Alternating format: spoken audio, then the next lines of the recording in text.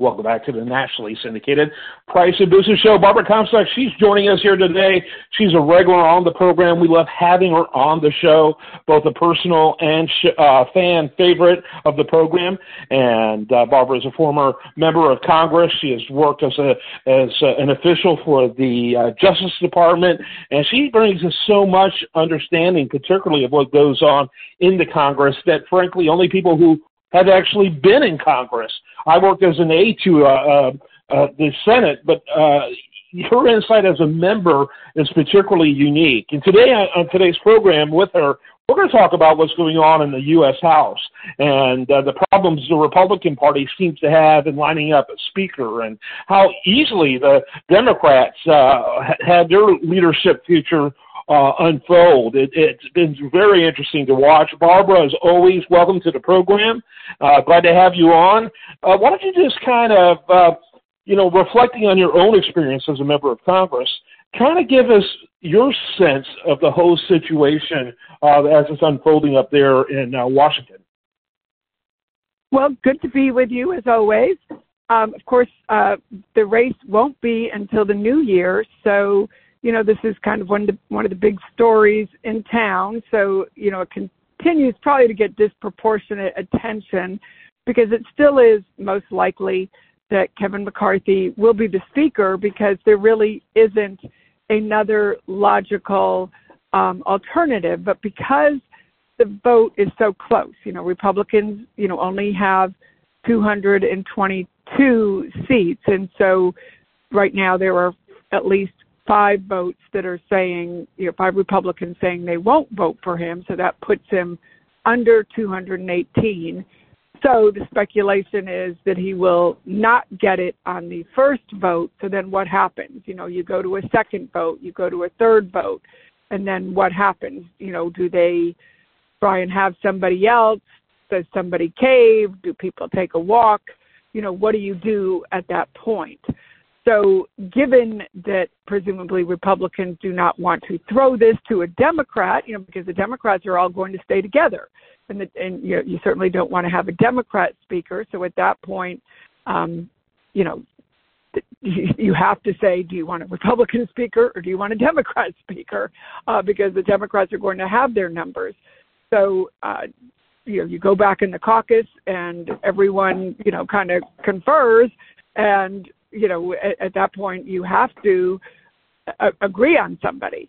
And so, that's when you just say, these guys throw up their hands and say, okay, we'll go with Kevin, because they don't have an alternative. Andy Biggs, who is running against Kevin, does not have the support. He is not liked by, the caucus in any way, shape, or form. And the number 2, Steve Scalise, is sort of the only other alternative. Would they then throw it to Steve Scalise? Steve says he doesn't want to do it. So while that may be the alternative, he has said no, he wouldn't do it. So the thinking is at that point, somebody takes a walk and then they get, Kevin, in some way, shape, or form gets the votes anyway. So that is the most likely thing to happen. Or, if they can't get it, then does everyone agree on Steve? But I still think it would most likely be that Kevin gets the votes. Yeah, and people think every time there's a vote and McCartney doesn't get it, looks bad on him. But frankly, I would think that members of the caucus will sit there and look at whatever Republicans are holding up the process and undermining the credibility of the new speaker. Those people are kind of living politically dangerously too, aren't they? Oh, sure, yeah, because you don't want to have the Democrats in charge of the floor. That at the end of the day, that's the alternative, and so you can't let that happen. And that's the problem is the guys who are holding it up are kind of these misfits who with nothing to lose. So that is the problem. So if they just keep throwing it like that, that's where the outside possibility of, if they say, well, we'll go with Steve, that would be, okay, then that would be the kind of situation where that might be the outside possibility where that could happen. But, given that Steve Scalise doesn't want to do that and is happy being number two, and really, nobody really wants to be in this situation where you're at the mercy of these misfits. The thinking is that, Kevin will get it with maybe 216 votes or, 217. Somebody takes a walk because, Nancy Pelosi only got 216 votes. I think that's what Paul Ryan got, I think, at that point. So most likely it works out in that way. But, there hasn't been much of a mandate. Drama and the excitement is what, and he's not going to give up that, what these guys don't have the kind of power, and nobody's going to give it to them because, again, these guys are these misfits with nothing to lose, which is why they're doing this. And nobody wants to give them more power because these are people who, are just troublemakers. Well, these are people that are only in. Yeah. I was going to say these are people that are only in the news for circumstances like this. They don't get any bills passed. They rarely even bother introducing bills because it's an exercise in futility for them. They don't know how to build bridges or develop a consensus. And so this is about the only time they get any attention. And I guess they're going to milk it for what it's worth. Yeah, and because this doesn't happen until January, this is their only time to be in the news. So, unfortunately, they're getting more attention than they should. Yeah, and all the time, it's hurting the larger caucus, but it's not like any of these misfits, as you put them, which I think is a really good term. It's not like any of them ever cared about the caucus. They're not team players. And after Christmas, they should be put back on the island of misfit toys. I'm glad you said that because I was thinking the exact same thing. In fact, I was going to get there eventually. You just beat me to it. When you use that, it's the perfect time of the year for misfits to be seen, I guess. That's good. So talk a little bit about the, we hear a lot about concessions being made by the speaker. We hear a lot of, demands by particularly the more conservative wing or the wacko wing of the caucus, demanding, like, for example, that the new speaker, chairman should be chosen by members of the committee, not by the leadership. That is pretty unheard of, pretty revolutionary. Yeah, and I don't think that will happen either because really, you have, and I think we're going to have some pretty good chairmen. You're going to have people like Patrick McHenry will be head of the Financial Services Committee. You'll have, I think it's already pretty clear that I think it's, Congressman Comer is going to be head of the Oversight Committee. Their Ways and Means Committee. I guess that's one committee that is still up for grabs. I think Vern Buchanan seems to have the edge there, but that is, I guess Jason Smith and Adrian Smith are also vying for that. But all three of those members are members who've been around for a while. And then you have Kathy McMorris Rogers, who will head up Energy and Commerce. So you have some, real good grown-ups who are going to be running these committees and who are going to be, doing good work on the committee. I mean, today, Congressman Comer, a lot of attention has been given to, that they're going to do all these investigations. He actually has, pretty, I'm not a big fan, we've talked about of these, the Hunter Biden laptop investigations. Congressman Comer actually has a piece today in the Wall Street Journal where he's talking about doing a lot of other investigations, things like fentanyl and, the problems at the border. Those are good investigations to do. I mean, we do have a fentanyl problem where, we have far too much fentanyl coming in and we have, a high number of deaths, during COVID that, that does need to be investigated. People want to have, what happened, with Afghanistan, money that is, during COVID, money that went to some of these loans during COVID that, went to people for fraud. So you need to crack down on that, and people who got money for fraudulent means, by all means, go and get that money back and find people who were fraudulent. So that's, good government type of things that, the Oversight Committee should be doing. So he did note some good bipartisan things that I think if he does that, the opioid and the fentanyl things, those have always been good bipartisan investigations.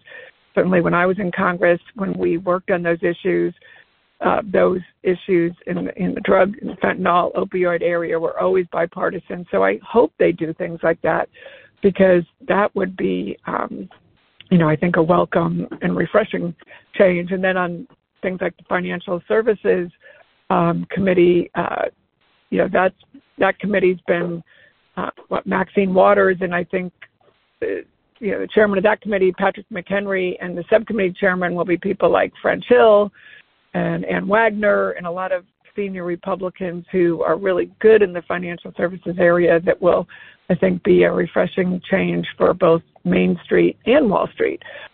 So, I think Republicans have some good opportunities here on the economic front, where they said they wanted to pay attention to, gas prices, energy prices, grocery prices. That would be a good thing for them to focus on in the new year. Yeah, absolutely. That's the stuff that if they had done that in the election, there would have been more of them elected. Exactly. And I think as we look at races in the new year, I saw some mention today of somebody that I know is a favorite of both of ours. Mitch Daniels is being mentioned as someone who might run for Senate in Indiana. That would be a very refreshing change, because he was one of the most popular governors in Indiana. Talk about someone who, can really get things done, balance budgets, had all kinds of great ideas, has been, running a university. Education reform is something Republicans talk about a lot. He has just had all kinds of success in all kinds of areas, and he would be a really, great, reformer, welcome in the Senate, and a grown-up that would be, I think the Senate would be, just very welcoming of somebody like that to come and be a real turnaround agent after some of the misfits that misfired this year. Yeah, he's just so reasonable. When I think of him, I think of reasonable and very consistent. He kind of reminds me of a modern Calvin Coolidge. I'm a fan of Coolidge. I read Coolidge biographies, and it's roll up your sleeves, let's get things done, let's do what's right. He can talk, but and maybe not as conservative in his word usage as Calvin Coolidge, famous for being told by a journalist, I bet in someone that I could get you to say more than 2 words, and Coolidge said, "You lose." He's not like that, but there's a similar sensibility, and there's a similar let's do rather than talk that I always think of when I think of Mitch Daniels, and really innovative too.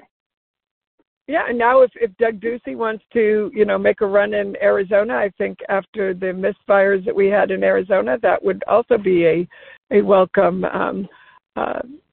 senator in Arizona, so we could actually win a seat in Arizona for a change. So that, we have some good opportunities here in 2024 if we get back to safety. Yeah, absolutely. So Donald Trump announced that he's running for president. I might have had to inform you. You may not have heard that. After he did that, he disappeared. Whatever happened to him? I mean, and when he announced, it was like he wasn't running for president. It almost felt like he was running from jail. It's not like he really wanted to. Not a whole lot of fire in the belly. It was really weird. And then all of his Senate candidates lost. And we don't have much time left, but I do want to kind of wrap up with this.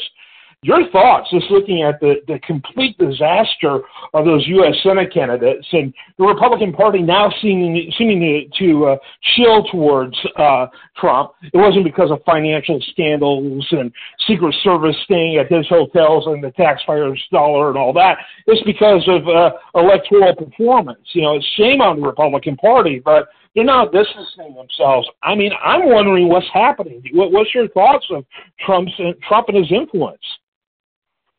Well, I think, we saw the last Senate race of the season was the disaster of Herschel Walker, I think really has made it clear that, as Mitt Romney said, Trump, this was a disaster, for these Senate seats, and we have to go in another direction. And I think that's why you're seeing, candidates like Mitch Daniels and others be mentioned. I think you're going to see some real, some new faces too, and some new leaders be mentioned from the state fronts, and I welcome that. And I think Trump is going to. I think this is his problems will now turn to the legal fronts, as we see next week. The January 6th committee will be putting out its report, making referrals, and I think you'll see in the new year indictments come his way, and he will have a lot of legal problems that he will be